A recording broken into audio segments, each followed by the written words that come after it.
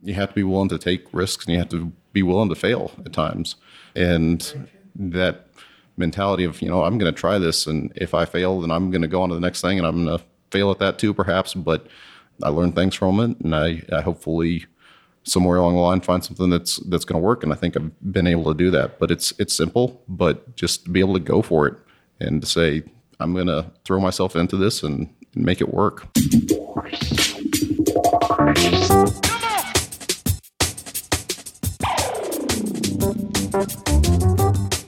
The oil and gas industry, the driving engine of the world economy, delivering prosperity, innovation, and abundance across the globe. Here are the stories of its key players, directly from the leaders themselves. This is Bulwark's Oil and Gas Industry Leaders Podcast, where real experiences are passed on from the leaders of today to the leaders of tomorrow. Here is your host, Paige Wilson.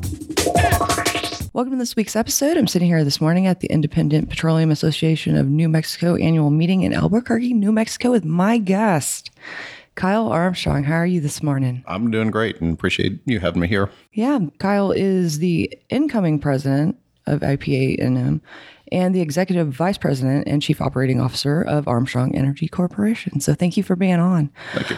Before getting into it, I wanted to ask everyone to support the show by taking a few moments and leave a review on iTunes. So I expect you to leave one, Kyle. Absolutely. As long as you edit me well, then I will complete a great review. Fair enough.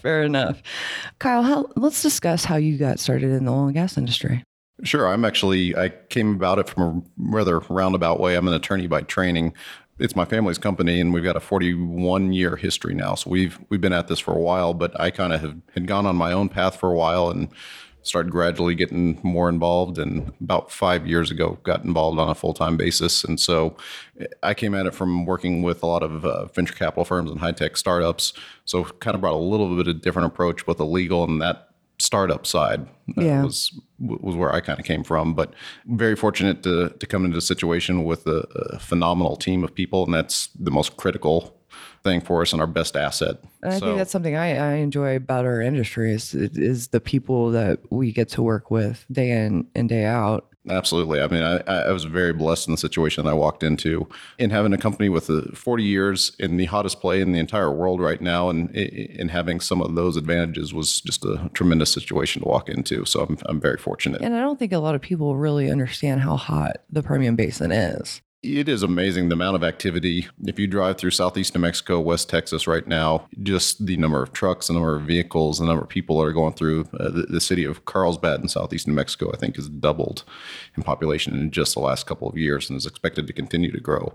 And it puts a huge strain on resources down there. Roads and safety is one of the big issues, but even just keeping food on the shelves in Carlsbad, as I understand, is a challenge. People will go in there, and by the end of the day, shelves are cleared off. There's just so many more people that have come in there that they're learning to deal with that. And it's a great problem to have, but it's certainly a different one.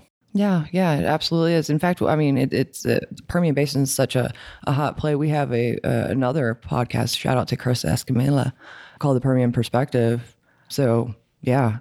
Well, for a basin that's been producing for 70, 90 plus years, it is amazing the transformation that has happened here in the last 5-10 years, the technology that has made that happen, and the investment that's coming back in. One of the things I think is interesting as the incoming president for IPA&M, we really look at putting a human face on what we're doing there. I mean, the majors, everybody looks at the dollars that are being brought into the state and what that means from a state budget standpoint, and the surplus we brought in, and the investment dollars that are coming in. But the independents are really the folks that have been here for generations. They've invested in the communities here. And so for IPA&M, it's really making sure that the political leadership understands that the decisions they make shouldn't just be directed towards your majors and the great things that they're doing here, but it has an impact on the guys that have been here for some period of time. And so we're really focused on that and making sure it's not just a one-size-fits-all approach to the things that they're trying to accomplish. Great perspective. So now that we've kind of established your start, what are some real challenges that you've had to go through in your career? Well, for one thing, it's been a learning curve for the last couple of years for me, kind of getting involved into this, and that's certainly been there. New Mexico has been pretty unique over the last decade. When the economy collapsed in 2008, I had just graduated from law school, came into the state, was fortunate to have a job with a law firm, but all the work I was planning on doing disappeared. And New Mexico's had a very slow, long road to the recovery, but we seem to finally be there. Our unemployment rate is finally below the national average, and it's the first time that that's happened in the last 10 years. So to have been here in New Mexico and really put down roots and try and build something here has always been a bit of a challenge, because we've been a little bit behind the times, and in what's happening in the Permian right now and what's happening in the oil and gas industry is really driving our recovery. So the economy in New Mexico has been a challenge, but it's been a welcome one, and one I think we're finally turning the corner on. Yeah, I think we all kind of see the light at the end of the tunnel at this point. So that's great. So let's discuss exactly what you're doing at your company.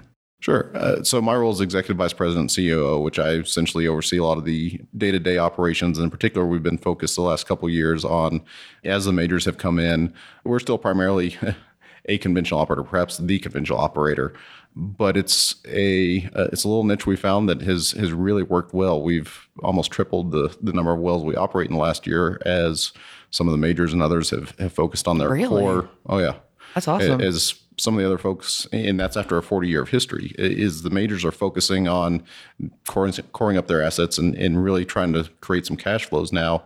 They're selling off assets that don't make sense to them particularly, but for us to be able to pick up and operate over the long term and create some efficiencies, we've done remarkably well. So that's what I've been kind of focused on, is everybody else is going to the right and we're sort of going a little bit more to the left, but it's one I think that has worked out well for us, and it's been a great opportunity. Yeah, it sounds pretty exciting. I mean, triple, that's pretty great. Well, it is. Then again, you look at some of the growth that some of these companies have had, but it's just a little bit of a different direction in being privately funded.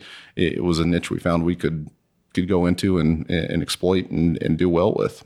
Excellent. Excellent. So if you had one piece of advice to give our audience, what would it be? Sure. When I first came in as an attorney, and I only practiced about 2 years and left and started my own business and have started a series of them, one of my sort of business mentors, and it's a pretty simple piece of advice at the end of the day, but she was a leader in a venture capital firm and a Stanford business grad, sort of just said, I sat down with her, I said, what's the best piece of advice you can give me? And again, remarkably intelligent person, just said, you have to be fearless. You have to go for it. And I think that's a spirit that's particularly in this industry, but for me as well, coming back in 4 or 5 years ago and having to learn some of the things and do the things I did, you have to be willing to take risks and you have to be willing to fail at times. And very true. That mentality of, I'm going to try this, and if I fail, then I'm going to go on to the next thing, and I'm going to fail at that too, perhaps, but I learned things from it, and I hopefully somewhere along the line find something that's going to work. And I think I've been able to do that. But it's simple, but just to be able to go for it and to say, I'm going to throw myself into this and make it work. Well, yeah, and that's the only way to grow is get out of your comfort zone. Absolutely. So, yeah, I like that. Very good. What book influenced you the most and why? Well, I'll give you two. One actually was just, goes back to high school English days of reading Great Gatsby. There was a quote at the very beginning of it, and I'm going to just mangle the quote, but it's, essentially just remember that not everybody has walked in your shoes, or you've never walked in their shoes, and all the things that they have experienced. I've been very fortunate in the experiences I've had in my life, but it's always helpful to kind of put yourself in the position of what somebody else has experienced and why their perspective sometimes is different. I'm up in Santa Fe and Albuquerque a fair bit talking to folks about the industry who just have never been in it, and they've never involved with it, and they don't understand how it necessarily works. And we have to sometimes recognize that, and we have to educate around that. So that's just sort of one of those quotes that's always kind of stuck with me. The other book that I've read recently was The 5 Dysfunctions of a Team.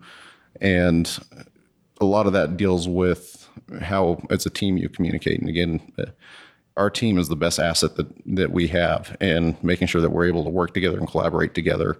That's a book that I'd recommend to anybody in terms of when you look at your team and how you guys are working together and how you're making sure you are getting the very best you can out of each person. I think has some really good tips in it. Good. Yeah, we'll make sure to put a link to both of those books in the show notes. What would you say is your most used business tool? Probably my gas card. Yeah. That's a first. I haven't heard that one yet. Well, there are a lot of great analytical tools that are out there right now. For me, being based in southeast New Mexico in Roswell, and a lot of the activity being involved in Midland and Hobbs and Carlsbad, it's easy to kind of get stuck behind your computer and using some of those analytical tools versus getting on the road and going out and meeting some folks. And we've managed to source some really good deals that way, and just getting out there and talking with folks. Pretty old school. Well, when you're in a company that's been there for 40 years and you have assets, it's easy to get complacent, and there's such tremendous energy in this industry right now. No pun intended. A lot of new folks coming in and a lot of great new ideas. And so for me, I have to get out there and talk to some of those folks and really have those interactions. There are tremendous tools out there, but for me, getting on the road and talking to folks and hearing what they're doing is the best tool for me. That's an excellent answer. Who would you say is your most respected competitor? Well, I would say the most respected, for a long time, one of the most respected companies in New Mexico was Yates Petroleum. And the Yates family in general has really built up the industry in New Mexico. They were the first. There's a number of different branches of that family and a number of different companies. But when you look at the impact that they had on the industry, the impact that they had in our community, and they really were one of the models in terms of not just doing well for themselves, but doing well for the community. If you ever go down to Artesia and drive through, you'll see sculptures that the Yates family, Mac Energy, so many of these families that have really put time and energy and effort into building their communities, and they've done extremely well on the business side as well. Artesia is a funny little town of I think it's maybe 10,000 people now, but has had tremendous number of just unbelievable businessmen and women down there that have succeeded, but really focus on their community as well. And that's something Armstrong Energy, I think, really respects is not just being a business leader, but being a community leader and being involved with everything in our community. Yeah, and that's actually one of the many other things I'm very proud about of our industry is how we also find community, and we instill that in those people, in our neighbors. Absolutely. So great. What would you say is your most important lesson learned? I'd say the most important lesson learned, and the thing I really sometimes have to focus on, is to simply be a better listener to people. Coming into the industry later in life, I've had to learn from a lot from other folks, but it's very easy to kind of get engrossed in your own ideas and your own head about what's happening. And, I think any of us who have a reasonable amount of self-confidence, we like to think we know things that maybe we do, but there's a lot of other perspectives. And so that's something that I really benefit from and frankly sometimes struggle to, is to make sure that I'm incorporating all the different input that I'm getting from folks. Good. So I'm going to throw you a curveball here. Why is your role now important to the future of oil and gas? Sure. And goes back to the fact we have all these companies that are coming into West Texas and Southeast New Mexico that they're doing fantastic things. I see Armstrong Energy, a lot of the other independents that have been here for so long, important because we are a part of the, for lack of a better word, the ecosystem here. As some of these majors have been selling off assets, we're the ones that pick them up and make sure that they continue to be productive or rejuvenate them. We're the ones that sort of have folks that are on the ground here. It's very important to us that, we have our geologists here, we have our engineers here, our support staff, our accounting staff. That we look at as being very important to New Mexico, that we create a company that invests in New Mexico, that keeps the people here, and we'll hopefully be here. I don't know if we'll be here another 40 years, but we think we're an important part of the community. You go into our museums, you go into our schools, again, drive down Artesia, and you look at the boards of who's really contributed to make those things happen. And it has been a lot of the local independents. We've had some large independents. We've had sort of the smaller mom and pop shops, but they're critical. All the focus right now on the shale revolution, and it's tremendous and it's a great thing, but there is a different story there about the families that have been there contributing for so long, and hopefully will continue to be there to contribute. Yeah, good. What's your favorite podcast? Well, yours. Naturally. Again, as long as the editing goes great, then I will. Evan, you hear that? You better do me good, bruh. I like listening to or hearing things that are sort of outside of my normal comfort zone, I guess. I'm not much of a country music fan particularly, but somebody put me on recently to Cocaine and Rhinestones, which is sort of the story, the history of country music. Really? Have you never heard that? No. You should listen to it. It's fascinating. And I'm just going to totally blank on the name of the gentleman that does it. And his father was in the industry. He grew up in the industry. I'm going to look it up right now. If you could give me his name, I would appreciate that. Well, we're definitely going to put a link to it in the show notes. But yeah, who is that? You said Rhinestones? Cocaine and Rhinestones. Okay. I don't know if you have to edit that out, but no, that's the name. If that's the name of the podcast, I'm definitely not. Cocaine and Rhinestones. Oh, history of Tyler Mahan Coe. Yeah, and he grew up in. He was Tyler Mahan Coe, and his father was David Allen Coe, and so he grew up in he grew up in the industry, and just had tremendous stories that I'm sure he'd heard since he was a kid. And, all these names, some of the names I didn't know. I mean, back to sort of the 1940s and 50s country stars that I never heard of. And then up to like the Judd family and that in itself Merle was Haggard just and Okie from Muskogee. Yeah. Just a really great, interesting perspective on the genre that I didn't particularly follow that well, but some fascinating stories. Yeah, I'm interested. I'm going to start listening. I got something to listen to on the way back. So that's awesome. Thank you, Kyle. And thank you again for joining me. I know you were kind of running behind with everything, and you had to speak right before this. So I really appreciate you getting over here and spending time with me and telling your story to our audience. Well, thank you. I appreciate it, and appreciate you all being here at IPA&M. Yeah, absolutely. I'm looking forward to doing this again next year already. Absolutely. We'd love to have you. Yeah, so if people want to reach out to you and or get to know more about IPA&M, how can they go about doing that?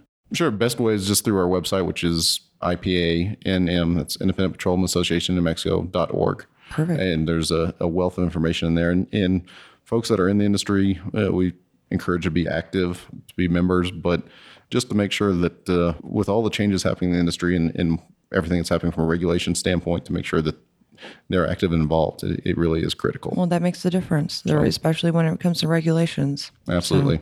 All right. So that concludes this episode. So just remember, it's up to you to open the next door. Now here's events on deck. Okay, before heading into the events on deck for July, I have a few OGGN announcements. We moved our happy hours to quarterly, and so the Houston and Midland happy hour will be in sometime August or September. Be on the lookout for the date to be announced. And we are launching our Denver happy hour on August 29th from 4 to 6 p.m. All the details are below. And now let's move on to the events on deck. We have the Argentina Oil, Gas, and Energy Summit 2019. That's July 10th and 11th in Buenos Aires. The link is below. Then we have a happy hour coming up on July 23rd. It's the Intentional Networking Oil and Gas Happy Hour at the Houston Zoo. This is hosted by Equilibria, NOV, OGGN, and Flutura. And a portion of the ticket sales will be going to Redeem Ministries, a local charity to help human trafficking victims. You can sign up below. Next up, Mark, Jake, and Paige will be speaking at the 2019 IPA&M annual meeting, July 24th and 26th in Albuquerque, New Mexico. And this year's theme is Addressing Operators' Needs in 2019. Sign up below. The Desk and Derrick Fort Worth second annual Shoot for the Future Clay Shoot is July 26th in Decatur, Texas. Sign up below. And last but not least, Summer NAPE is coming up August 21st through 22nd in Houston, Texas. It's where the deals happen.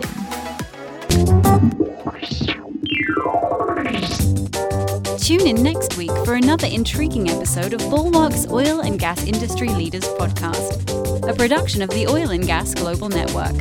Learn more at oilandgasindustryleaders.com.